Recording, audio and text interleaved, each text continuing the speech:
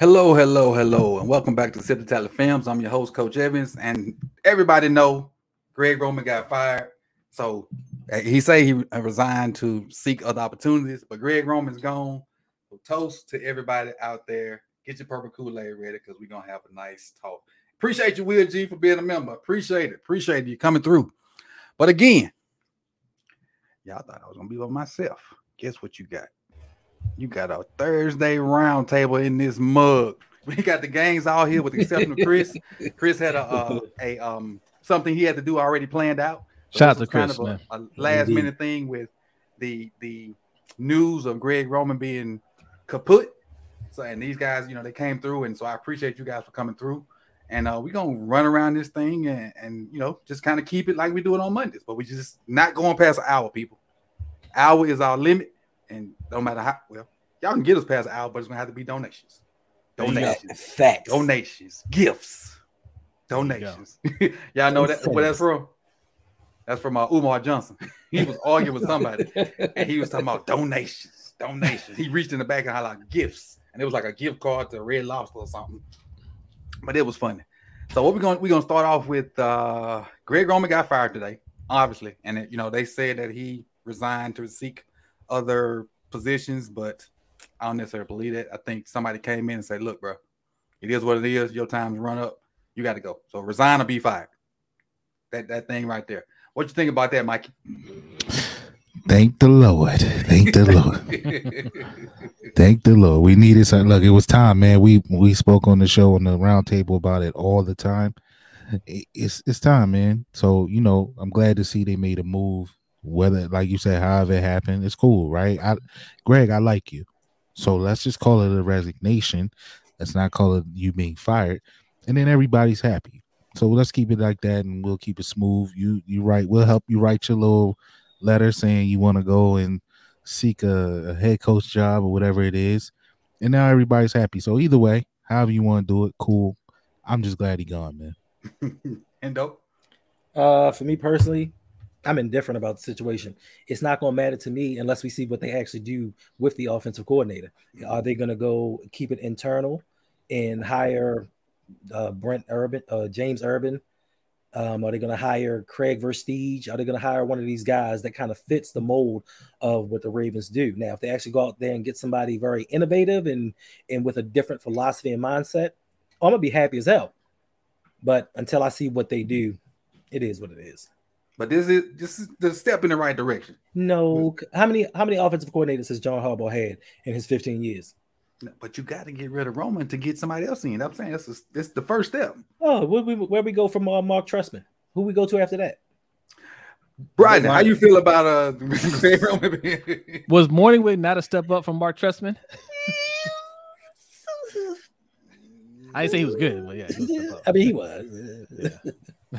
But still, the first step is you can't have two coordinators, so you got to get him out the door. That's all I'm saying. That's the first step. Okay, I mean, now whether they still can form the bag on it, still, but the first step is getting him out the door. What you think, B? You're muted, B. Always, every time. I don't know why you would question whether or not he got fired or resigned just because nobody ever calls Greg Roman about any job ever. But whatever, that's fine. I think it's like Mike said, it's about time. They've needed to make this move for several years. I mean, he was never really the guy for the job, but Lamar kind of carried him along and everything. But it was obvious for the past couple of years that it wasn't going to go any further. And it's not all on Greg Roman. They didn't give him anything to make a passing game work. Even though we know he's not great at that, but they didn't give him any tools to help him along in making the passing game work either. So it's not 100% on Greg Roman. So I'm kind of with Hendo. It depends on where they go from here. They were talking all that good stuff about, rebuilding the wide receiver room and, casting a wide net for their offensive coordinator search. But if they cast a wide net and like you said, and it comes back and they pull it up and it's T. Martin, then who cares? Yeah. As on you, Jose. What you think about it? Well, yeah, no, I mean, I kind of agree. I'm a little bit more optimistic only because, you know, even if they try to do the, hey, we're going to hire from within, right? Hey, we looked at all the candidates out there. You know, they're going to leave no stone unturned, is what they said. And we looked all the way out there, and you know what? The best option is in house, right? They could still get lucky. We could, like, T. Martin might just be good, you know. That so there's that little bit of hope. I don't have faith in that necessarily, but you know, getting rid of somebody that you know is bad, or you know, it presents an opportunity at least for somebody else to go in there and do something differently. Now, if they keep their word and they're actually doing a real search, that would lead me to believe, especially if they're saying Lamar's going to have input on it, that would lead me to believe that Harbaugh doesn't have as much control over that hire this time around. And, you know, you mentioned Mark Trestman, but who, you know, the coach before Mark Trestman, that gave us one of our best offensive years in Baltimore, and Gary Kubiak. So if this is a Gary Kubiak situation, that is really good. Now, you just said something about trusting him to hire the OC. So I had a little back and forth on Twitter today, and they were saying, and you guys may agree with the other person saying that Harbaugh should have no input in who he hires as an OC. No, I personally think that's ludicrous. To have a guy that my job is in his hands for the most part, and I don't have a say in who I hire, I'd lose my shit. but I mean, his job wasn't in Greg Roman's hands, right? If he wouldn't stay, if he'd have stayed, probably. Okay, so to your point, me as the general manager, shouldn't I get a say? You should. Because I'm not saying it should solely be the head coach, but the person I was going back and forth with was saying he shouldn't have had no say in it. That's what I'm saying. So I hear what you're saying, right? But I think the 2 times under Harbaugh where he didn't have a say was Jim Caldwell. I don't think he had a say with Jim Caldwell, right? Cam Cameron was who hired him? The GM? Ozzie. I don't think that initial staff was all his people, because he didn't have full control yet. He was a brand new coach at that point. I don't think Caldwell was his guy necessarily. Cam Cameron was, and they're like, "Listen, your boy got to go." He got rid of him. And Jim Caldwell took over, right? And then the second time, Gary Kubiak, everybody knows that wasn't his hire, but that was one of the best years. You know, it just doesn't work out. Like, he has a track record of his friends being bad at their jobs. So, I mean, him not having a say wouldn't necessarily be a bad thing. It wouldn't feel good. I get it. I get it. You know, from your standpoint, coach, like you wouldn't want just somebody in here that you don't have, you know, any rapport with or anything like that. I do want somebody that's good. And I'm just talking about me personally. I do want somebody that's good, but I got to have a guy that I trust too. And a guy being forced on me may not necessarily be the guy that I trust to do the right things when I'm not looking. Yeah. So yeah, I get what you're saying. Not saying, of course he's going to have input. I mean, we're being real about it, but I don't want him being the deciding factor either. I would say he should be one of 3 or 4 guys. So obviously him, DeCosta, Bisciotti, and maybe the president. Maybe those 4 guys get together and they put Lamar. And Lamar. Yeah. And now they say that they're going to, what we can talk about, we can just kind of morph onto what we heard in the presser, and we can kind of take our snippets from there, what we thought about it, whatnot. And I'll just kind of go first because I don't want to steal nobody's thunder as far as the pressure. The biggest thing that stood out to me in the presser was the fact that he kept saying the wide receiver room going to be new. And normally he'll say it one time and kind of gloss over it, but it kept being reiterated this time. So maybe there will be a real attempt to do something and not just go back and to the old, just getting the old guys. What was your biggest takeaway from the presser, Hendo? And you can kind of comment on what I said too. My biggest takes were the lip service that they were given. Initially, he was like, yes, when we go for this offensive coordinator search, we're going to have Lamar involved in the situation. We're going to get his input. Then he kind of careened off a little bit to the side and was like, we're going to let him know. You want to ask him a question or two. You're not going to be the ipso de facto in this situation. But the thing that got me is the most from this presser was when EDC said he was asked a question and he was like, yeah, getting the Roquan Smith deal done. If we decide to keep both him and Lamar, that's something we might want to do. And I'm like, He did say that. Might. That's odd. So that's what that was my biggest takeaway from it. Jose?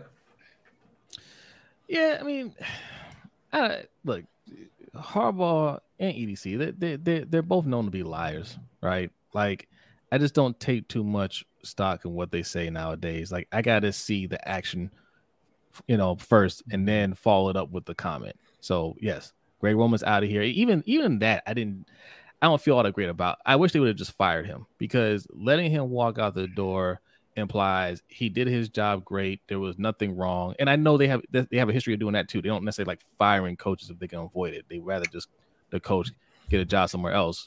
But obviously nobody's really checking for Greg Roman like that. And they just kind of let him walk away. But they need to send a statement like, no, it's not all good. We have a standard, because you got to let the players know too, not just for the fans, for the more so for the players. We have a standard here. He didn't meet that standard, so he's gone. But letting him walk kind of lets him off the hook of that, from all that, which is why, if you can't fire, you brought in your friend, you can't fire your friend, you have less say on the next hire. That's how I feel about it. But the wide receiver room, they're right in what they're saying. We'll see if they do it. I don't know. B? Yeah, I disagree on the Greg Roman thing. I don't have any problem with them letting him save face on the way out. Like, look, he's not the best offensive coordinator, but he's not the worst offensive coordinator, and their offenses were good. I mean, that's obviously we know that's almost all Lamar, but the offenses were highly ranked. They scored a lot of points. They won a lot of games. It's fine. Like I don't see. There's no reason to kind of kick him on the way out. To me. You say you want to send a message, and they do need to send a message, but you send a message with the hire. I don't think you're sending a message necessarily. I mean, it is one kind of a message to fire him, right? But the more important message is who you're going to hire, and it just has to be somebody different than Greg Roman. In terms of the wide receiver room, they said they're going to look at free agency, draft, and trade, and it's going to be new and all that. And then they signed Andy Isabella to a futures deal, so I don't know. Yeah, I did see that earlier today. Mikey? I mean, look, it just reminded me of, the presidential campaign, and they got to tell you everything they think you want to hear. I'm with Zay on that. Like, I just got to see it. I don't trust them. They got to say what sounds good. They got to say what we want to hear. They knew they had to put a blanket over top of that fire that was starting to get out of control over this Lamar situation. So that stood out to me, how many times they had to make it clear or known that they talk to Lamar every day, and Lamar and I are friends, and all of that, right? They had to put that out there. But I gotta see it. And to your point, Coach, I do agree. I'm with you. Like I do think he should have some say on the hire. Because if he has no say, then that gives him an excuse if it doesn't work out to say, "Oh, wasn't my guy." So now, then we guarantee that dude to get fired. Yeah, then we got another year. Yes. Then we got another year with him if it doesn't work out. So he should have some say. And then B, you also hit it on the head too. But you have to make that statement with who you hire next, and it has to be almost a splash. Like, you got to get somebody in here that's going to open this thing up. Put all the cards on the table, man, and let's see what we got. Right. But they got to go forward to, and everything. The wide receiver room. It's funny though how last year starting the season, that wide receiver room they got it, man. We got we got good young talent there. Now it's we got we like our guys. Yeah. So but we'll see, man. But I'm more so on put up or shut up with this organization and the front office and coaching staff right now. Did you guys hear the first thing EDC said? They're asking him about Lamar's contract negotiations. He kind of threw a slight little jab at the beginning and said, "Well, it takes two to tango." Right? Yeah, say that. But didn't you say you talked they've to been him saying this that morning? too, though. They've been saying two to tango, and he did say he talked to him that morning. So if you talk to him, were you not tango? Like did you not do the tango then? Like I'm pretty sure if you go to Lamar with what he wants to hear, we dancing, right? The deal is getting done. Things are moving. You were saying, "Hey, we're progressing now." but you didn't, right? You went there with the same BS. He's like, well, I mean, we'll talk when we talk, I guess, right?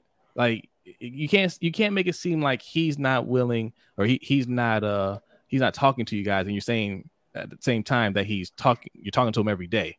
You know, we have great conversations every day. Every day. Well, it sounds like you're doing the tango, so make something happen. Right. That was a big contradiction from himself. Yeah. Put his own foot in his mouth. They did that the whole time. Yeah, they do that a lot. Yeah, on top of line. Oh, but listen, when Harbaugh was like, listen, we need to take some of Greg Roman's run schemes with us, and his pass concepts are excellent. That's when I literally turned it off. I had to go rewatch because when he said that, I turned it off. I was threw up. Excellent pass. Yeah, the concepts, like something gets lost in translation to the actual playbook. But when he starts talking about it in the meeting room, man, it blowing their minds. Two guys in the same place? Wow. Yeah, with a third on the way? Right. They'll never see this fullback streaking down the. Yeah, but the third guy catches the ball and the other two are ready to block. But hey, don't put that past Roman now. B, why you cracking jokes? That might have been the plan. Hey, look, both of y'all go run this hitch. We're gonna run a drag right from on the other side, and y'all just turn around and block. No, but you know who did that? Somebody did that in a game Sunday. Was it Miami? Somebody caught the ball and he turned around and he threw it off. Now that was Miami. I know. It was Waddle caught a pass on the sideline with Tyreek Hill almost standing right beside him. I did see that. It was at Buffalo. Yeah. One of them. Anyway, Greg's out of here. But did you hear the part where he talked about the negotiations? He said the negotiation with Roquan happened over a period of months. Mm-hmm. He said, and obviously Roquan doesn't have an agent either. He said the negotiation with Mark happened 6 days. Yep. He also said Ryan Stanley's took a year and a half. Took a year and a half. He did. Yeah. I think he started with Ryan Stanley. I think so. We're technically, and I think somebody said this, and correct me if I'm wrong. They've been negotiating for 2 years, and they still hadn't got a deal done yet. So yeah, he said. I think he said 2 years, right? I heard. I just didn't know. Somebody said 2 years. Yeah. Whose fault is that? It's really. That's what I'm going to ask you. Who's at fault? I think the whole dynamic changed when Deshaun got paid. Yeah. Oh yeah. That played a part. That definitely played a part. But as we always say, and a great New York philosopher said, yesterday's price ain't today's price. So that's just how it works. And they've been bitten by that word before. You know what I mean? And that phrase before. So I'm sure it did change the dynamic. But at the end of the day, if you don't want to pay it, you got to pay it. It just, I mean, I'm sure the Browns really didn't want to pay that. But it's like, hey, did we want this guy? Then we got to do what we got to do. I'm sure Buffalo didn't want to pay as much as they paid. I'm sure the Packers didn't want to pay as much as they paid, but it's necessary. It has to be done. The market set itself, especially in that position. Mm-hmm. Look, as somebody who negotiates contracts, and don't remind me because we start next week to do some more. Like, it can be ugly, right? And it's it does take two to tango in some things, but there is a point in negotiations where, as my man in here said, somebody got to start off on the dance floor with the Park Heights strut, right? So that got to let you know I'm trying to dance, right? Mm-hmm. Now let's see what you're going to bring to the dance floor. But it is gamesmanship, and I think both sides played that. I just think Baltimore is just really, really bad at doing it. And I don't know if his EDC, I don't know if his lawyers, I don't know who he got on his team when it comes down to negotiating. But he got to work on that. But if you want to get the deal done, when you seen Lamar in the cafeteria this morning, you should have had something, or you should have whispered in his ear, "Look, bro, this is what we going. I'm gonna holler at you about this, and it should be over." Like he said with Mark Andrews within days. Right. But what scares me is, I think he feels like he got this tag in his pocket, and he has, he has the control right now, and I don't know if he want to play that game, because Lamar could easily be like, "Oh, my knee still ain't better. I'm gonna chill. I'm gonna sit out. I ain't signing nothing, and force your hand." So it's gonna be interesting. But I feel like when it comes down to situations like this with organization and player, the organization has to take the lead. They got to jump on that floor first, and they have to come aggressively if this is what they really want to get done. And like Charles said, they can't let him play on the tag. And correct me if I'm wrong, if he gets tagged, that limits moves we can make. That whole thing hit the cap. Mm-hmm. So for me, it's not even about the money, to be honest with you. If you really look at it from my perspective, if they tag Lamar this season coming, it's going to be $45 to $48 million. Mm-hmm. Next year, the year after that, it's supposed to be between 50, 57, and that's without taking in Joe Burrow and Justin Herbert's deals into consideration. So for 2 years, you're going to give him $100 million guaranteed, at least. Then have to sign him to a long-term deal, which is going to at least be another $100 million. So for me, that doesn't really make sense.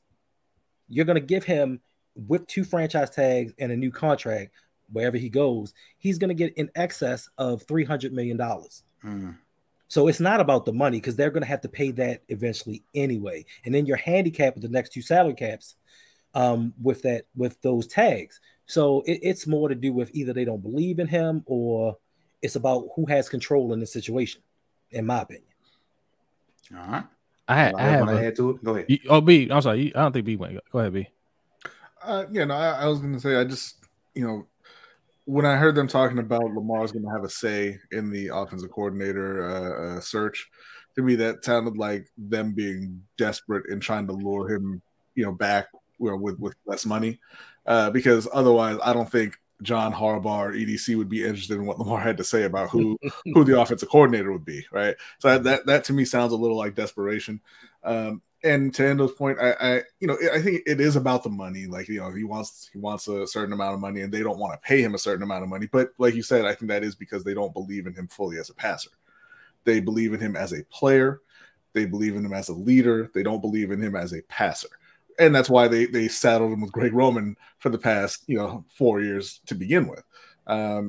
Nobody would look at Justin Herbert or Joe Burrow or any other young quarterback and say, what's best for that guy's development? Gregory Roman. no one would do that. But they don't think he can win as a passer, and that's why they don't want to pay him the money that he's looking for.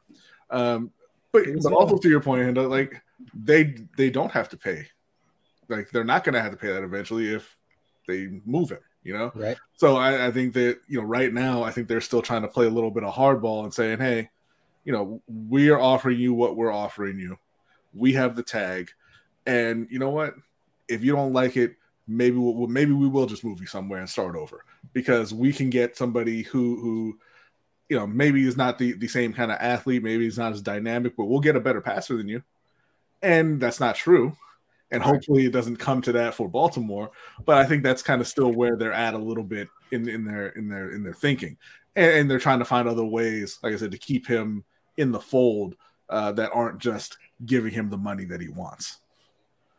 Yeah, it's a crapshoot on finding a better passer. That's a crapshoot. Yeah. Oh, they're not going to. But, I want to add one more wrinkle to this. Go ahead.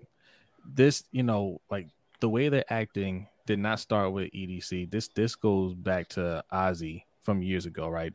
They have a philosophy, they have their formula, and they stick to their philosophy, right? And this is something that we've criticized Ozzie for years. Me and B criticized Ozzie for years about, is that he doesn't read the market well, right? So they have a set price for players in their mind, and they go into the offseason, even the draft, right? A lot of times, like, hey, okay, we're looking to get this guy here, and then players go off the board faster than they thought, or players get signed for a lot more money than they thought. And it's not just offense, right? We saw it happen with CJ Mosley. They just read it wrong, right? It's the same thing happened with Lamar. They had, they kind of figured, okay, based off of Josh Allen and Pat Mahomes, we got an idea what we want to pay. And Lamar said, yeah, I'm going to wait, because I know you can give me more than that. And then Deshaun Watson happened, and nobody saw it coming. Right. And I think them more than Lamar needed this year to kind of get themselves together, because they're like, oh my God, right? We were expecting to have to give that much.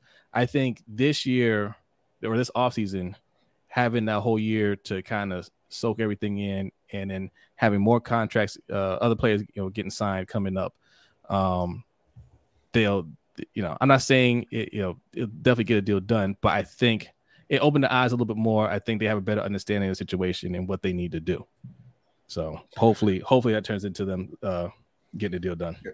And to be honest, and we said this on our show before, they shouldn't have been that shocked with the Deshaun Watson deal. Okay, it being fully guaranteed is one thing. You weren't really expecting that, even though that has happened before as well. Mm-hmm. The $230 million, that's not far off from what other quarterbacks have gotten.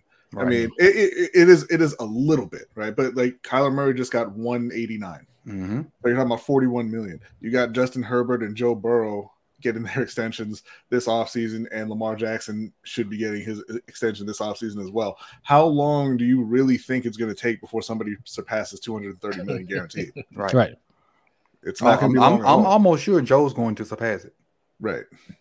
So your best out is to try to get it done before they go ahead and drop their bag on Joe. I mean, he won MVP in his second year. You were eligible to sign him in his third year. You should have given him whatever he wanted because he wasn't asking then what he's asking for now. Right. Yep. Exactly.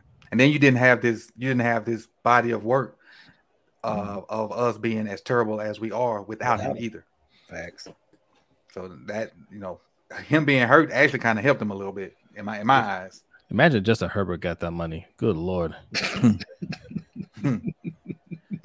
After the way they went, they got bounced on playoffs. That was horrible. Look, you ain't paying the team. You ain't paying the team performance. Right, but every time we were talking about quarterbacks, it's always playoff wins that get factored in, right? Mm-hmm. Like right or wrong, that's the judgment for Lamar. And Lamar can look over at Justin Herbert like, well, that $200 million man doesn't have a playoff win. Yeah, but we know why it's like that for Lamar and not like that for other players. Right. So. Yeah. And y'all correct me if I'm wrong, but if I'm not mistaken, Kyler got 189 guaranteed with a total of 230. Is that right? I don't remember what the total is. But he got more than 120, right? Yeah, he had like 120 guaranteed at signing with a total guarantee of 189. Oh, that's why they could trot out that line that they gave him more than Kyler because they offered him 133 guaranteed, which was more than Kyler, at signing, but far less than what Kyler got in total. Appreciate it. And Elwin, I'll tell you from the jump, I'm not a cap guy. I don't really pay attention to the numbers like talking about it. I'm a film guy, so I may mess some cap numbers up, but I ain't perfect, and they don't get pay me to do cap numbers. So if I blow it, I blow it. Ain't like I'm gonna get fired from my own stuff. And at $200 million, I mean, I ain't trying to be funny. I'm just saying, I ain't a cap dude. I say that to everybody. I'm not a numbers cruncher when it comes to these, because I think the cap is cap. It is. So I don't want to waste my time trying to figure out something that can twist and turn whenever they feel like it. Yeah, Coach, it was $230.5 million guaranteed. I mean, not guaranteed. I'm sorry, $230.5 million extension. Right. Okay. And that report from Marcus Spears about Lamar's offer $200 million guaranteed, that was over like 6 or 7 years though, right? That wasn't like, it wasn't the 5-year deals that the others were getting. Right. Right.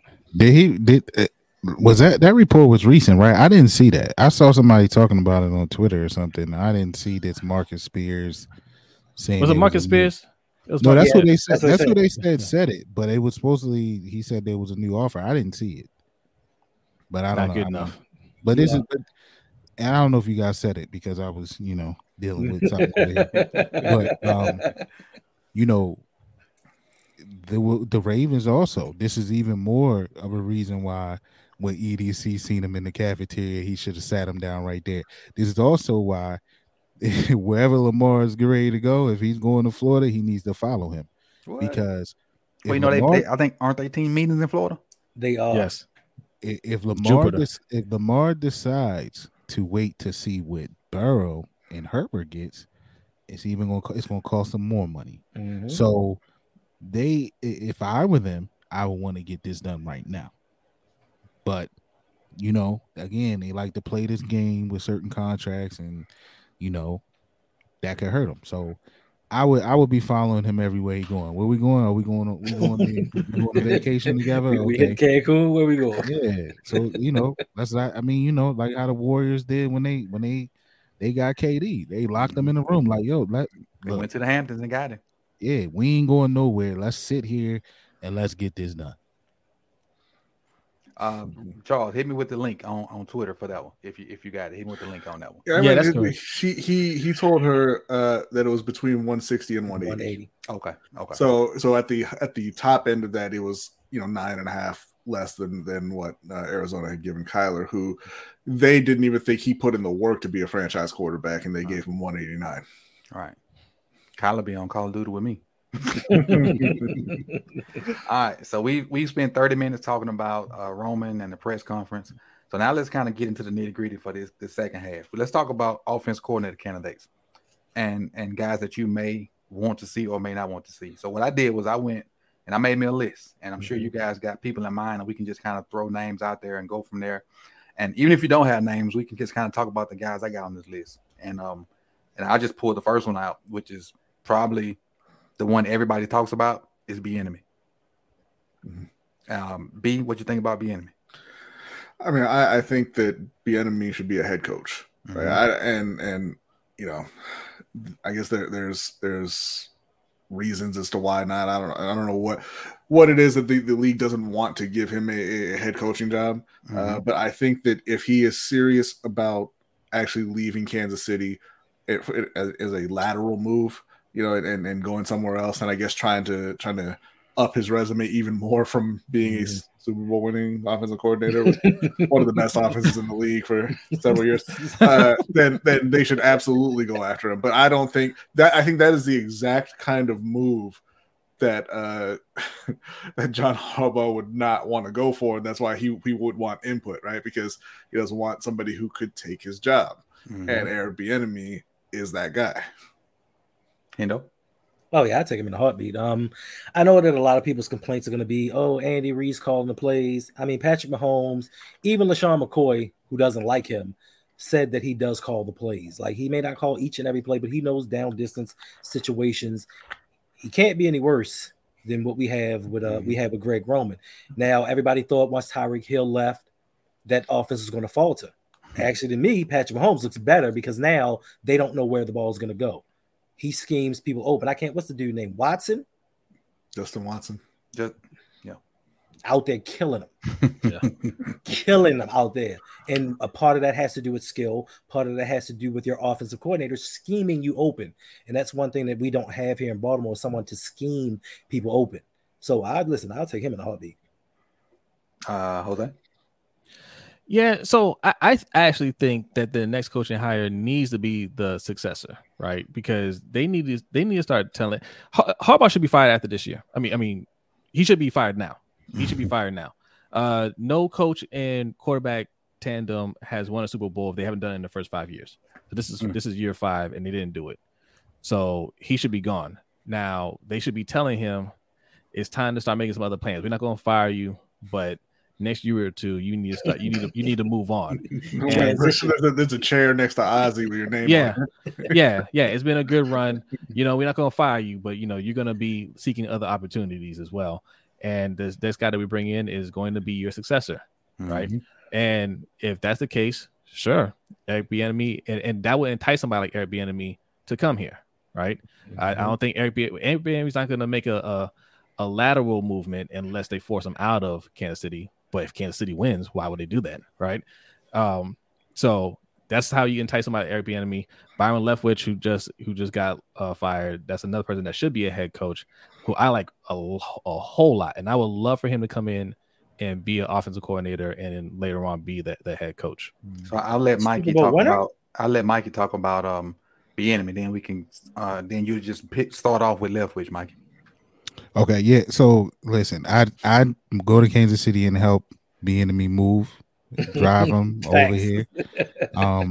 Maybe it is something he will consider. I do think, even though there's people that co-sign him calling plays, I do think there's a lot of people out here that follow that narrative that Andy is really calling it. So maybe he will need to get away from that and go to a situation where it's clear that he is the sole play caller. So maybe small chance, but I'm with B on that. I don't think John would do something like that. But it would be awesome to have him here. Leftwich is probably at the top of my list. Again, I agree with Zay. He's somebody that probably should be a head coach. He's another one that I see. He's another one that I don't know if John would bring in just because of his potential. You know what I mean? And everybody knows that he has the potential to be a head coach. So John, though, and maybe it's what he needs, right? Maybe he needs some to be watching his back, and maybe that'll wake his ass up. Excuse my French. You good? But you know, Leftwich would be somebody else that would be really good here. We just need, as we said on Monday, we need a fresh new voice, a fresh new scheme, system, whatever you want to call it. I don't want anybody with any remnants of what we just went through, right? So he'd be perfect. He'd be perfect. That and not just for us, you know, because we obviously like the move, but he'd be perfect for the players, right? The players need to hear something else, right? That stuff gets stagnant, man. Like A different voice. Yeah, you know, coach. You coach. You've been coaching for a while. You know how hard it is to keep your voice and keep it relevant to those players, especially if it's not working, right? Or you got a few bad games here and there. You know how hard it is to do that over a certain amount of time and years. So either way, I'll take anybody outside of this building at this point, right? I don't want anybody in the building. Give me anybody outside the building. Give me anybody off of Andy's staff, and give me anybody off of Philly. At this point, I take Matt Nagy. I think he went back to Kansas City. He did. I'll take him. Come over here and call plays. But he didn't call plays in Kansas City. Got a head coach job. Well, it didn't look well when he got to where he was. But listen, I need somebody with that type of mind that's been around that type of creativity to be here with that Lambo we got. Jose? Oh, I already went. No, we don't. Leftwich. Oh, yeah, we go back. Come back. Yeah. Oh, you just want to give my input on Leftwich. Mm-hmm. So I mean, look, man, like I said, he should have been a head coach this year. You know, I can't blame him for turning down that job with the Jaguars. I mean, they were a hot mess. They didn't want to get rid of their GM. So I mean, but it sucks, right? Because Doug Pearson's doing a great job there now. He gets fired, so you know he's not that hot candidate anymore. But I think it's a great opportunity for him to come in here and just the thing is, like, we don't need a complete transformation of the offense. That's the thing, right? And I know Harbaugh talked about that in the presser about, you know, we have our identity or whatever, and they want to keep the identity, but change the scheme, whatever that means. But all right, you still want to be, you know, run the ball, control the clock. That's essentially what you're talking about. We can do that without running Lamar so much. We can get J.K. Dobbins more involved, and we can have an evolved pass game. It wouldn't take that much work. Just somebody that, you know, is a little bit more sophisticated.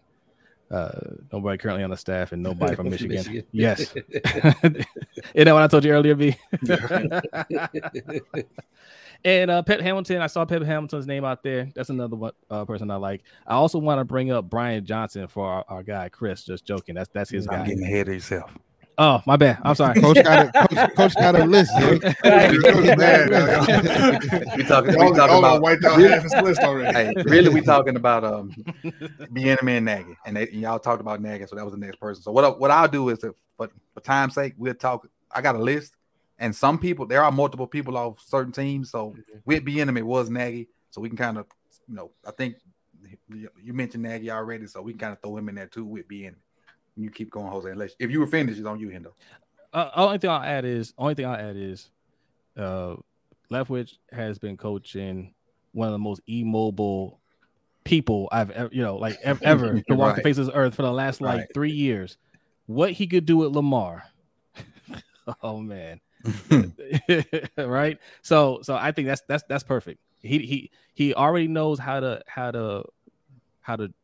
draw up plays for an immobile quarterback, have a competent offense, a high-scoring offense, somebody like Lamar who you don't have to run. He can keep him in the pocket and then let him just use his speed when he feels like it way more. You can see a way more dangerous version of Lamar with Leftwich. Yeah. But the thing is with Leftwich, and I'm coming to you, Hendo. Why did he get fired? Tom Brady. All of us answer? No, that's for everybody. That's like if he got. Oh, I was gonna get into that. They had it's on you then. And they had a 45-year-old quarterback. Right. I mean, somebody had to be used as a scapegoat. Okay. They went 8-9. They looked horrible in the playoffs. And last time I checked, Leftwich didn't make Tom Brady throw the interception at the goal line. Right. Because that turned the whole complexity of the game around. I think that he would definitely open up the potential for Lamar. He's been a great offensive coordinator for a while. He's a Super Bowl winning offensive coordinator. But more importantly, he knows the AFC North, being a quarterback that was in Pittsburgh. Mm-hmm. And being a quarterback himself, he knows the position. So I think that he can just do things that Greg Roman maybe can't understand, some concepts that he couldn't. Now, as far as Matt Nagy goes, I'm going to say no. Because if Eric Bieniemy can't get a job because he didn't call plays, why should Matt Nagy? Because he didn't call plays either. True. And it was a couple other on that staff that got jobs, and they weren't play callers, but yet and still they got head coaching jobs. So that logic doesn't work for me. B. Yeah, I think that Byron Leftwich would be a great hire. Like I said before, I think Eric Bieniemy would be a great hire as well. I'm with Hendo. I don't really want any parts of Matt Nagy. Matt Nagy screams kind of Mark Trestman to me. I don't want it. But I think that to Hendo's point, Byron Leftwich was doing a fantastic job in Tampa Bay, right? And the year that they had some O-line injuries and Tom Brady fell off the cliff, they still, they were 8-9, but they still won their division, got to the playoffs, hosted a playoff game, and they just got beat by a better team. And they're looking to overhaul that coaching staff. They fired, I think, seven coaches, and I don't know. It could be just a scapegoating thing. Hey, I'm getting rid of Byron Leftwich, so I get to keep my job as Todd Bowles. But that firing didn't make any sense to me. I don't think you're getting better by losing a coach that's that talented, right? And letting him go somewhere else, and he's going to do a good job, and he's going to eventually be a head coach in the NFL, right? And that could be you benefiting from that with the new rules and the draft pick compensation and everything. So that didn't make any sense to me. Yeah. But I think there's going to be a very lucky team who gets to pick up Byron Leftwich. They said Pittsburgh is talking about him. Bringing him in as a position coach, maybe a quarterback coach or something like that. So that kind of it's a two birds with one stone kind of thing for Baltimore in that scenario. You keep him away from Pittsburgh, and he's a massive upgrade to your offense. Mike, anybody else want to talk about the Chiefs guys being or Nagy, and we can move on? Look, I just threw Nagy out there because I'm desperate, guys. Okay. but I did write his name down though. You know what I'm saying? I take anybody outside of this building at this point. I think Sancho's talking about Sumlin, right? Can we get somewhere for something? Yeah. Do you have Frank Reich on your list? I do. Okay. All right. Let me stop talking. So we gonna move. I'll tell you, I got 1, 2, 3, 4, 5, 6, 7, 8, 9, 10. I got 11 names on here. Okay, all right. So the next two guys from the Eagles, I got obviously Brian Johnson. He's the quarterback coach, and I got their passing game coordinator Kevin Patullo. Is this how you say it? Patullo, Patullo. Those two guys. What do you think about those two guys, B? I don't know much at all about Kevin P. Good call. but Brian Johnson, I think would be another interesting hire for him. Where Baltimore's at, I think that a guy like Bieniemy or a guy like Leftwich should be far and away the guys that they're looking at, or even a Frank Reich, because these are guys who have experience in those roles. Some Reich has experience as a head coach as well. And Baltimore is a team that should be looking to compete for a Super Bowl right away. So guys like Johnson and Kevin, they could be very talented. But like you saw with the defensive coordinator, maybe you're not ready immediately. So for me, while they're intriguing names, and maybe you do have to end up going down the list a bit, because there's only one left, which is only one Bieniemy. I would start there for sure before trying to talk to these other guys. Hendo? Yeah, I don't know much about the other dude, Kevo, but you call him Kevo, but Brian Johnson. Yes, look what he did. Look what he did with Jalen Hurts. Mm-hmm. Everybody likes to point to the fact that they went out and they got AJ Brown, but look at his mechanics. He's throwing the ball a lot better. His accuracy has improved, and it's not just his wide receivers. He played a role in that as well. So I think that taking out James Urban and inserting him, giving him some help while being the offensive coordinator can actually elevate Lamar. Mm-hmm. So if he were one of the last choice options, I'd go with him. Say? Yeah, look, Brian Johnson for sure. No, I don't think any of us know who this other guy is, but look, I'm gonna be real about it, man. Like I prefer the OC to be a black coach because they don't get enough opportunities, but also they understand the sense of urgency when they get those opportunities. And I think a coach that come in to work with Lamar understands they need to make sure Lamar is successful. I don't want any other coach come in. I'm not saying this wouldn't be the case if we got Frank Reich or one of these other coaches, but I want a coach to understand you're here to make our great player stay great, right? I don't want a coach to come in with the mindset of, well, we just need guys to fit my system. You know what I mean? Mm-hmm. Like the coach that comes in needs to be able to work with Lamar, understand Lamar's strengths, weaknesses, and all that stuff, and you know, put together an offense around that. I would say, you know, the offense as a whole, but the offense is Lamar. You know, know Lamar's strengths, bring in weapons to complement Lamar, and win games. Right, Mikey. Yeah, as I said, I'll take anybody from that. You know, like, I mean, just what they did this year. Obviously they brought Jalen Hurts some weapons in, but I mean, the way they use him, to me, is perfect. And I think, you know, although you know Hurts is a great athlete, I don't think there's any greater athlete than we have at the quarterback position. So I can just imagine what he would look like in any semblance of that type of offense. So, you know, Brian Johnson, his name seems to be hot. I mean, I know I believe he's interviewing for some head coaching jobs right now. So he'll be somebody that, you know, he'll be tough. He'll be tough to get especially if he's in any consideration for a head coaching job. So, but I take him. I definitely take him. Yeah, I don't know much about Kevin P, but that other than that, he's the pass game coordinator. But I have had the pleasure of being around Brian a little bit. When I was living in Columbus, Mississippi, which is 10 minutes from Mississippi State, we spent a lot of time on that campus. That was when Dak was there, and Brian was the OC coach there. And so I've been able to be in a couple of meetings when he talked ball and things like that. And even maybe 8-9 years ago when that was, he stood out as being a sharp individual to me. Didn't know he was in the NFL until like last year, like making the rounds or whatever. And what he's done with Hurts, I really like it. Can he transition from being a position guy to the guy? I don't know, but you know, I wouldn't mind seeing him get a shot to do so.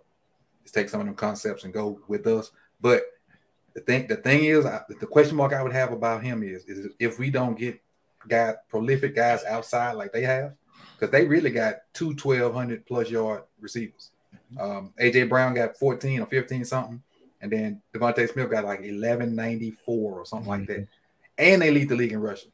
So again, two things can be possible. We need to find somebody that can have us a good run game as well as expand our passing game, because the passing game is poop-a-doop. All right. Moving on to the next team, the 49ers.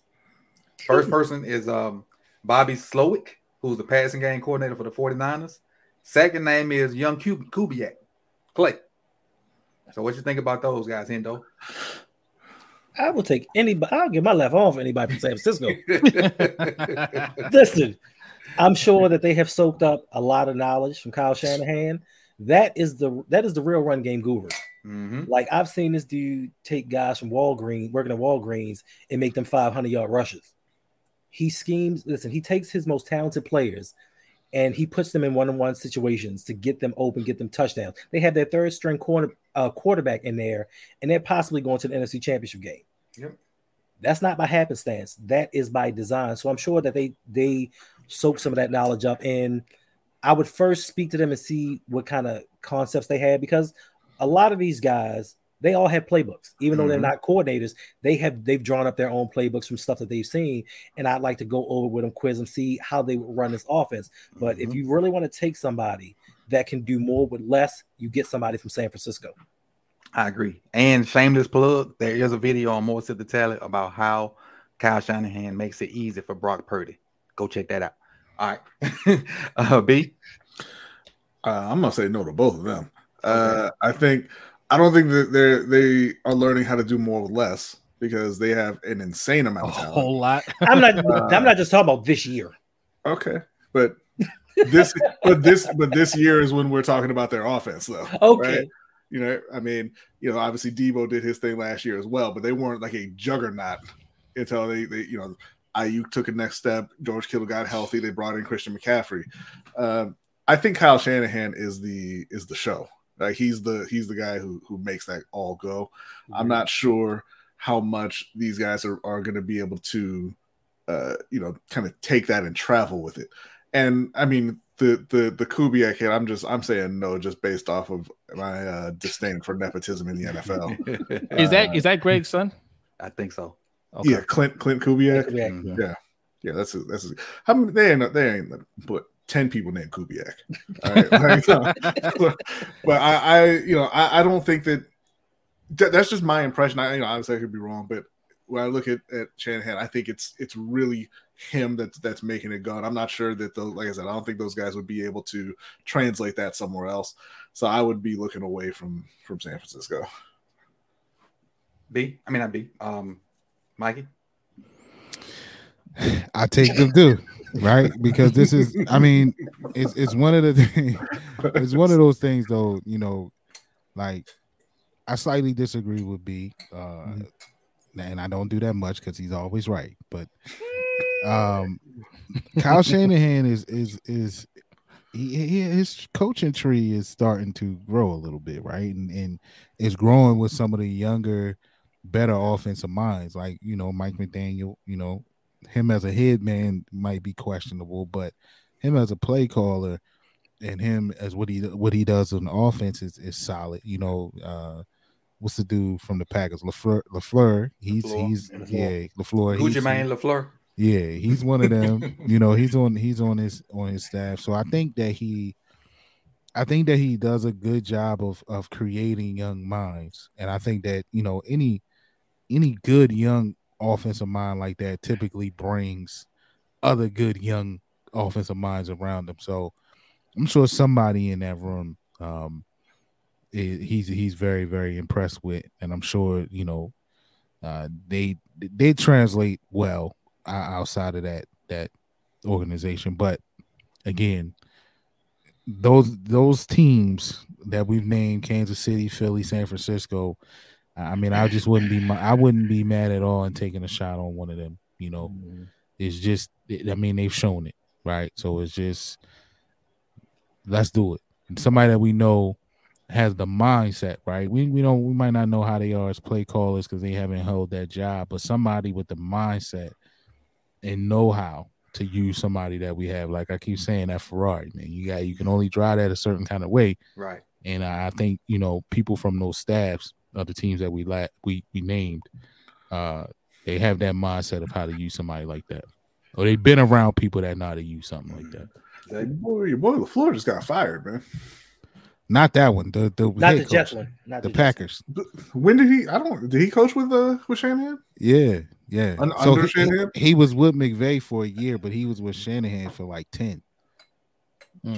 So they fight over him. They fight over whose tree he's really under. He got hired from the Rams as a head coach, but he was really with Shanny for 8 to 10 years or something like that. Jose? Yeah, I wouldn't mind taking a look at Baby Kubiak. Look, yes, I get the argument with nepotism, right? but that's how Kyle Shanahan got his start.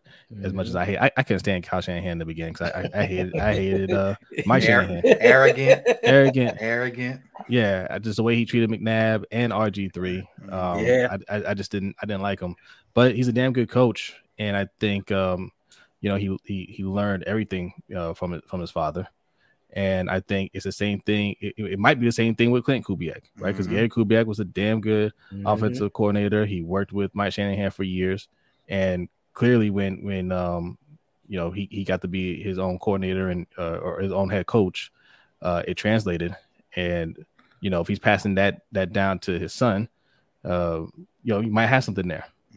One thing I do want to bring up though, when we're mentioning all these coaches, something that you got to factor in is, who do they know that they can bring in? Because it's not just their schemes and everything like that. Like, can they bring in the right position coaches, wide receiver coaches, run game coordinator, pass game coordinator, all that stuff? Can they put together a staff?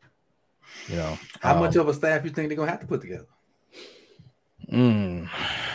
Because just because Roman got let go, I mean the other cats. Ideally, an entire staff.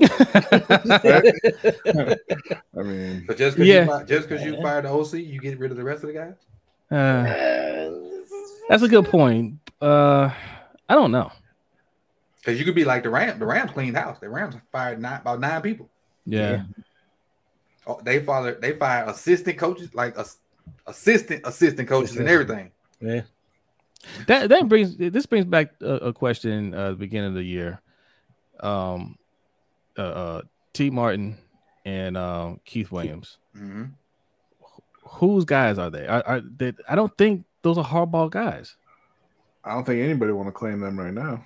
Right, you know what I'm saying? Right. So like, hey, but you ain't give them nothing to cook with. You gave them just all I heard was wide receiver guru. He made Tyreek Hill.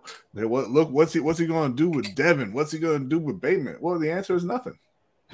Right. Yeah. But I gotta disagree on because they need Tyreek. Bateman improved. I'm not saying that he's a bad wide receiver. Yes. That's not what I mean when I say that, right? And I think he wasn't never. I don't think he was ever even part of a staff before, was he? Who? Keith Williams. That's what I think Keith is more of a trainer, like a technician. Right. And so I don't think that bringing him in to a coaching staff, you can't expect those kind of results, right? Now T is the one I have reserved about. T, I'm reserved about T because myself personally have taken some of what's his name? I just forgot. We were just talking about not T, the other guy. Keith Williams. Some of the stuff he's done, I've taken that and used it to coach with. So I got a lot of respect for T. Now, I mean, I'm sorry, Keith. But what T, I don't like. They say he did good in college, but I don't really see. Look, here's my thing, man. There's no talent on that team. I don't care how great of a coach you are. You can't. It's impossible to make anybody on this team Tyreek Hill. Tyreek Hill is Tyreek Hill because he has ungodly speed. Okay, you can't replicate that. And the thing that how to catch though. Well, hey, I listen. They had very limited time to work with Demarcus Robinson. Okay, I was talking about James. And I agree with Coach. I think Duvernay made huge strides this year.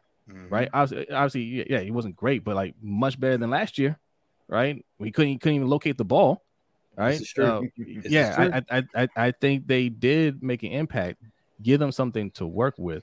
But T. Martin, as far as like, what does he know? What does he bring? At the end of the day, he doesn't call a play that goes out on the field. Mm-hmm. So they could have been working on a lot of things. I think kind of David Culley alluded to this too. There's a lot of things that they could have done in terms of passing, but the play that actually got called on the field isn't what they discussed or even what they worked on. It was the quarterback sneak. That's why I ended up on the field. Right. Yeah. All right. So that's the Eagles guys. The 49ers guys. Yeah. Now everybody else is separate individuals that I have. First guy up, Joe Brady for the Bills. He's the quarterback coach. Go ahead, BC. That was involuntary. But Joe Brady was the kind of the hot shot out of LSU, and he was fast track for a head coaching job, and he went to Carolina and kind of face planted a bit there, and now he's a quarterbacks coach. When he Burrows in them OC. He wasn't. That's the thing. He wasn't actually. He wasn't the OC. Yeah, it was the older guy. Yeah. And he was the. I believe he was just the pass game coordinator. He had some other title, but he wasn't the OC there. That was Matt Rule's first OC, right? Yes, if I'm not mistaken. Yes. Yeah, and it wasn't great. So I'm gonna pass on Joe Brady, but I do think to what Jose was saying, I think he's a guy you can bring as part of the staff. I wouldn't like a position coach. Yeah, I wouldn't give him the OC job. Gotcha. Mikey, didn't he spend some time in New Orleans, or do I got the wrong? Okay, he spent a little time in New Orleans as another assistant. That's why they brought in Teddy Bridgewater. So yeah. I mean,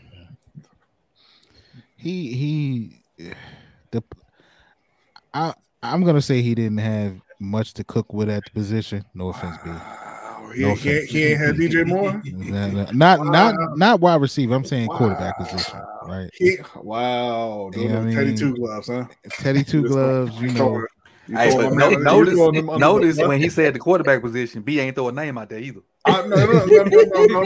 I said Teddy Two Gloves. All right. Look, Teddy took Minnesota to the playoffs. He did. Okay? He went 5-0 in New Orleans. That's why he got the job. Hey, Teddy's had a solid Teddy got NFL paid off career. Yes. Yeah. Oh yeah. Yes. If his knee hadn't just spontaneously exploded, he would have had a much better run. Teddy gonna be one of those guys that, because how old is Teddy? He's still fairly young, right? But like 28, 29 maybe.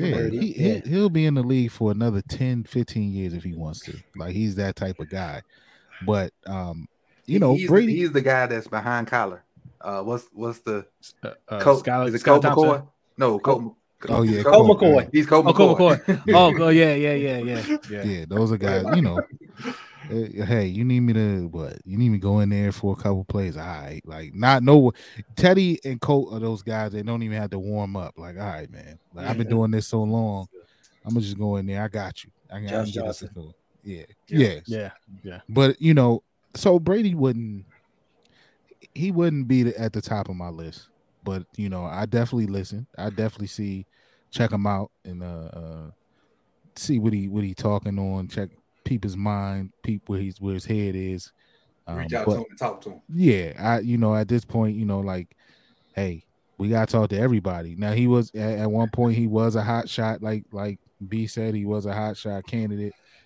So people saw something in him. Right, so they saw Joe Burrow and Jamar Chase in him. That probably, I'm sure that played a huge role in why he was getting calls. But let's see what he's talking on, and I mean, even for the strength of that, like, bring him in here on some role, because we played them twice a year, so you know them well. We need to know what you know about those boys. So, but we can talk to him, but he wouldn't make the top of my list.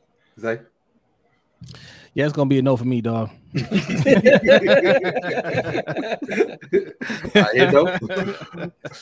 I mean, like you said, Mike said, bring him. It wouldn't hurt. Bring him in for a talk. See what he knows. But while he's up at the blackboard, and he turns his back. It's just gonna be like. But I did my due diligence. I went through the process. Listen, he was horrible in Carolina. All right, the BU went first, right?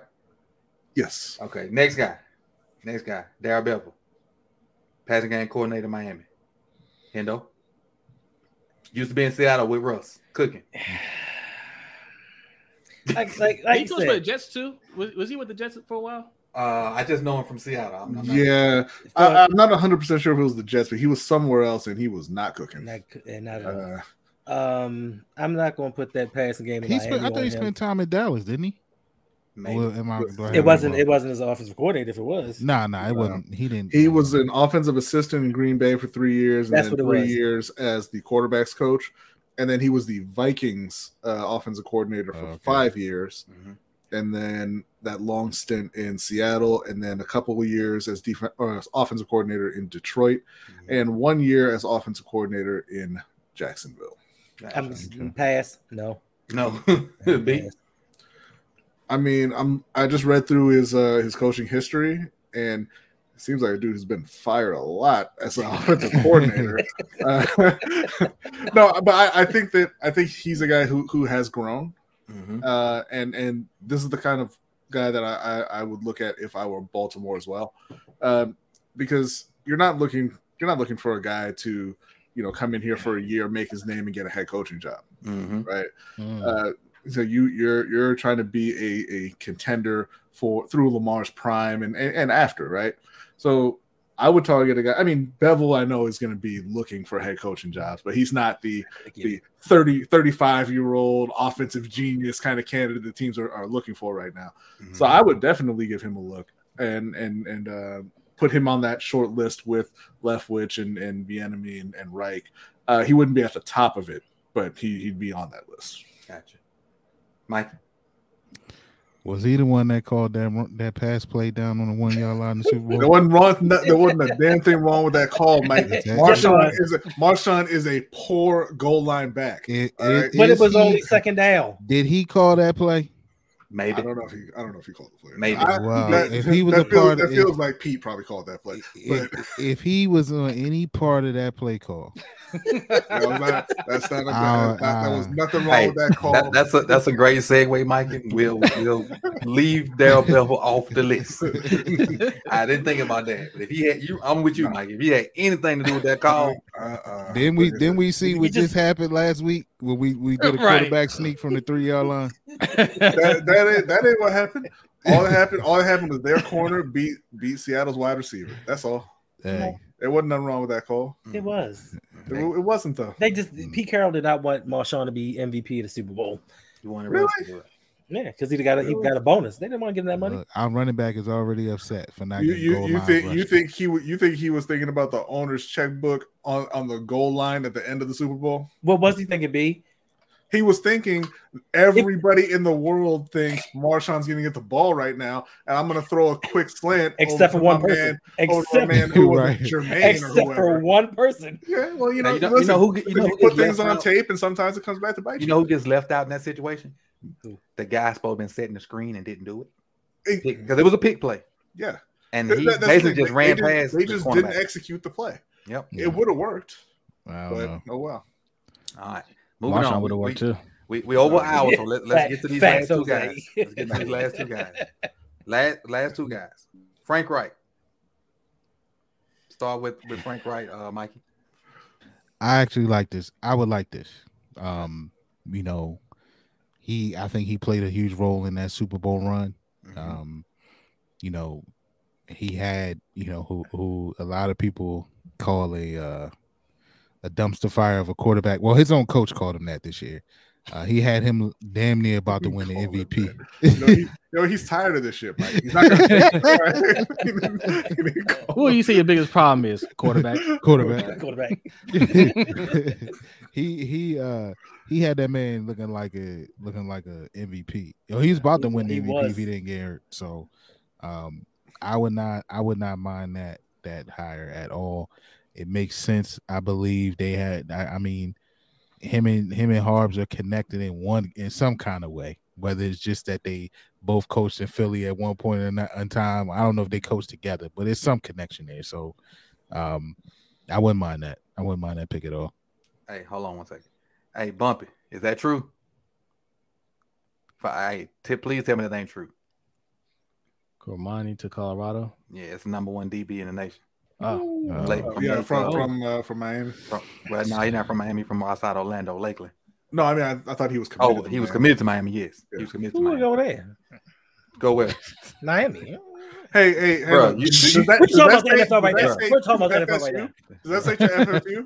Hendo, chill now. I got some stuff in the box. Just chill. I ain't asking for your address yet, so just chill. He's slow rolling that package more than I like 2.5 months. But go ahead. I'm sorry. I just go ahead. I don't mind him playing for Dion, but I wanted him to go to Miami. But go ahead. Who's next? Mike, you done? Yeah, I'm good. Yeah. I'm gonna agree with everything Mikey said, man. And like I said, like the coach, the next OC, I want that person to be a head coach in waiting. I want Harbaugh to be moving on. And if he feels like, hey, I don't want my anybody coming for my job, it's just like you said, it's more motivation for him to win. If you win a Super Bowl, you're safe, right?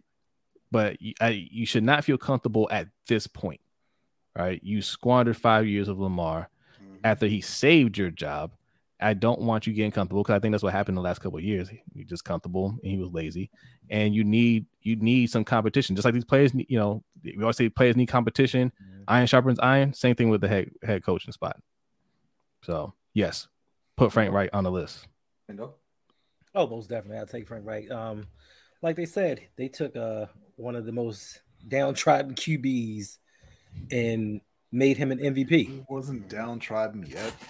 He was on his way. His teammates didn't like him, but even more so, they took his backup and made him a Super Bowl champion. He took Nick Foles on one last ride, and they won. Another thing, he's familiar with the areas, being that he's a University of Maryland quarterback, so he has ties here. So I think it would mean a little bit more to him to bring something back to the hometown team. And like they said, Harbaugh needs fire lit under him. And I think Frank Reich would actually challenge him like, look, bro, it's not working. We need to do something else and go in a different direction. So, yeah, I'll take him in a heartbeat. B? Yeah, I think he's a good coach. I think he did a good job in Indianapolis outside of, the barrage of injuries they had to deal with over there. And like everybody else said, I mean, I think he would push Harbaugh, but he's proven in that spot. And yeah, I don't think a guy who played in the league and who's coached in the league as long as he has is gonna really just kind of back down to John. You know what I mean? I think he'll have his opinion and that'll be it. And he'll push back on Harbaugh when Harbaugh tries to say, let's run that quarterback sneak from the 15. Like, you know how many Super Bowls I've been in, John? I love that call. I wouldn't mind if we don't get a young whippersnapper, I wouldn't mind Frank Reich because of what he's done in the past. And he has a good body of work to look back on and say, okay, he's proven to be able to do X, Y, Z. And you give him, because he's never had, like Mike said, he's never had a Ferrari. And Andrew would disagree. Luck. Okay. Luck was heady. Greatest QB prospect of all time and all that. Look, he had yes, but he got broken luck though. No, he had him early. Frank Reich? Yeah. He had him before he was broken. You mean the 83 interception Pagano, in 88 games? Pagano had him. Yeah, but I'm saying he had him before he was broken. Before he was totally broken. He was just partially. No, I think he was mentally broken by then. Nah. Because when did he burst his spleen? Was that was under Pagano, right? I'm just don't have no luck. Yeah, I think after that, he was like, no. You're right, Jose, because I think he did something. They did a documentary or something on him, and his wife left. His wife was like, "Oh, I'm not going through this. You are going through too much dark of a time, and you're not trying to dig yourself out of it." So after like 3 years or so, he just went down this dark path, and he was broken mentally. He threw for 4,600 yards and 39 touchdowns. Reich's first year there, he wasn't broken. I didn't say he was not. Okay. Yeah. Ain't nobody talking about how comfortable he is when he goes home. We're talking about on the field. Well, it carried over to the field because he said always being a quarterback and a leader, like it got to him because he said he didn't know, like when he went out with all his friends, he would order everybody's food for them. Andrew being a goddamn weirdo ain't got nothing to do with what we're talking about. All right, he was a very talented quarterback. He played really well. He was very talented. He did, but he was a turnover machine as well. Yeah, I mean, a little bit. So he wasn't a Ferrari. JP, no Prochet slander. Please. None. This is about coaches. We're not talking about Prochet. No Prochet slander. But what is Prochet if not a coach? We're talking about coaches. Next up. And then I got this name on the list. And I put it here before I realized what teams had to give up to even touch this dude, and it was Sean Payton. And I As a know he's coordinator? looking for head coach. I knew he was looking for head coaching jobs, but still, I don't if he didn't get one. But I forgot the stuff people would have to give up to even mess with him. So I really don't even know if I want to talk about him or not. I don't Well, even I guess want what him. he said about I don't Lamar. want him anyway. Yeah. Okay. Dirtbag. What? After what he said about Lamar and all, I don't want him anyway. Nope. Gotcha. So Lamar- we'll Lamar stop wouldn't with sign Frank off right on then. And there's a bunch of other guys out there that I just didn't name. Whatnot. Is there anybody that I didn't name that you guys want to talk about for a minute? B has one, but he don't Who's want on him to come who's to on Doug Baltimore. Peterson's staff? What? In Jacksonville, I didn't even look. Honestly, I didn't even look. I said That's B. a B good- got a guy. That's B got a guy. They have to look at who you got. Okay. B got a guy, but he don't want him to come to Baltimore. I don't know Ken- who Ken he's talking Dorsey? about. Ken Dorsey. Oh, Ken Dorsey ain't taking no OC it's- job. I will say this: there's a lot of OCs out there that I didn't put out there because, like, I only put Bieniemy over there because people was talking about he didn't call his plays, but I didn't put. There are no other OCs on my list because who would take a lateral move?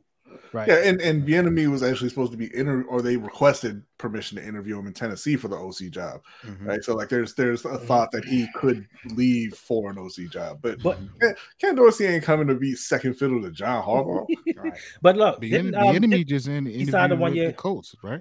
right, but Bieniemy signed a 1 year contract last year, a 1 year extension because he was a free agent last year. They signed him to a 1 year deal, so he's technically free after the playoff run. So if he doesn't get a head coach job, I think if they win the Super Bowl, that'll change some things, though. this is true.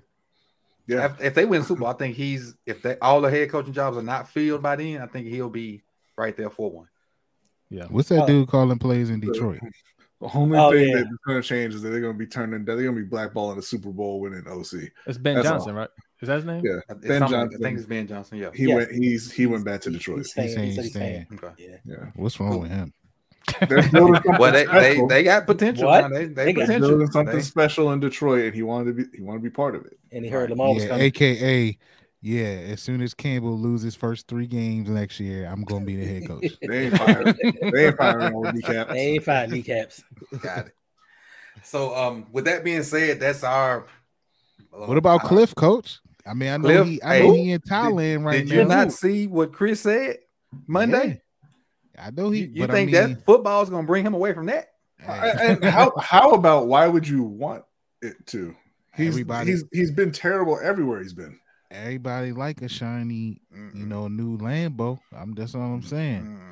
He's been terrible everywhere he's been. Bro, I get $5 million for the next 4 years from Arizona. Mhm. I'm staying in Thailand. Right. Me and my boo thing. We ain't coming back. Forget y'all. Mhm. So So you want to see you? right. And then after them 5 years, I might want to get back in and get my coins back up. But if somebody told me they was rich in it, he was rich anyway. His Oh family. yeah, he good. So He good. Yeah, Forget him. I don't doubt it. but again, before we get out of here, let's let everybody get their information out there and where people can find you and your stuff and what you got going on. We'll start with you, Mikey. Yeah, so I am the host of Open Mic with yours truly, the show where the mic is open for any discussion, no matter what it is, who it is, or where it is. Coming next week, man, I got a fire episode with Coach Evans and my homeboy Denarian McCants, former Washington Redskin wide receiver. I'm not gonna tell you what we talked about. I just want y'all to tune in, because it's dope, and we had a really, really good conversation. Yeah, so go over there and subscribe for your boy. Help me Got an get episode my- out today. Yeah, I got an episode up today. I gave my take on Lamar Jackson situation. Not so much from X's and O's and wins and losses, but just kind of how the media is kind of trying to slander my man, and I ain't appreciate it. So go check that out. And I am also on your favorite audio podcast listening devices and programs, whatever you want to call it. Go over there, give your boy a 5-star rating. And then I am 1/3 of Ring Kings podcast with Rodney and Jose and little Mikey in the background. So yeah, man. And also follow me at OTR_Mike on Twitter and Instagram and all of those good places. And their information is in the description. I tagged everybody, and I also just added the Ring Kings podcast to it also. Appreciate it. Endo? Yes, sir. You can find me at Ravens Online on Gatekeeper every Thursday and Sunday doing a live stream. You can also find me in audio form in your favorite audio listening, Apple, Spotify, Google, wherever you find that at. You can find me Fridays at noon with my man, Mr. Galloway, on Electric Relaxation with Mr. Galloway, and wherever else. Tuesdays? Huh? What about Tuesdays? And wherever else I'm requested. There's nothing Tuesday evening on A Steel Conspiracy. It's not a real thing. With Suge Knight on Suge Knight 323 channel. It's not a real thing. You're there every week. It's very real. I see him there too. Jose and B. All right, we are the Lunch Break Hot Take. We do a live show every Wednesday night at 7:15 p.m. Eastern Time, followed up by the Overtime Show, which you got to be a Patreon to sign up for, patreon.com/LBHT show.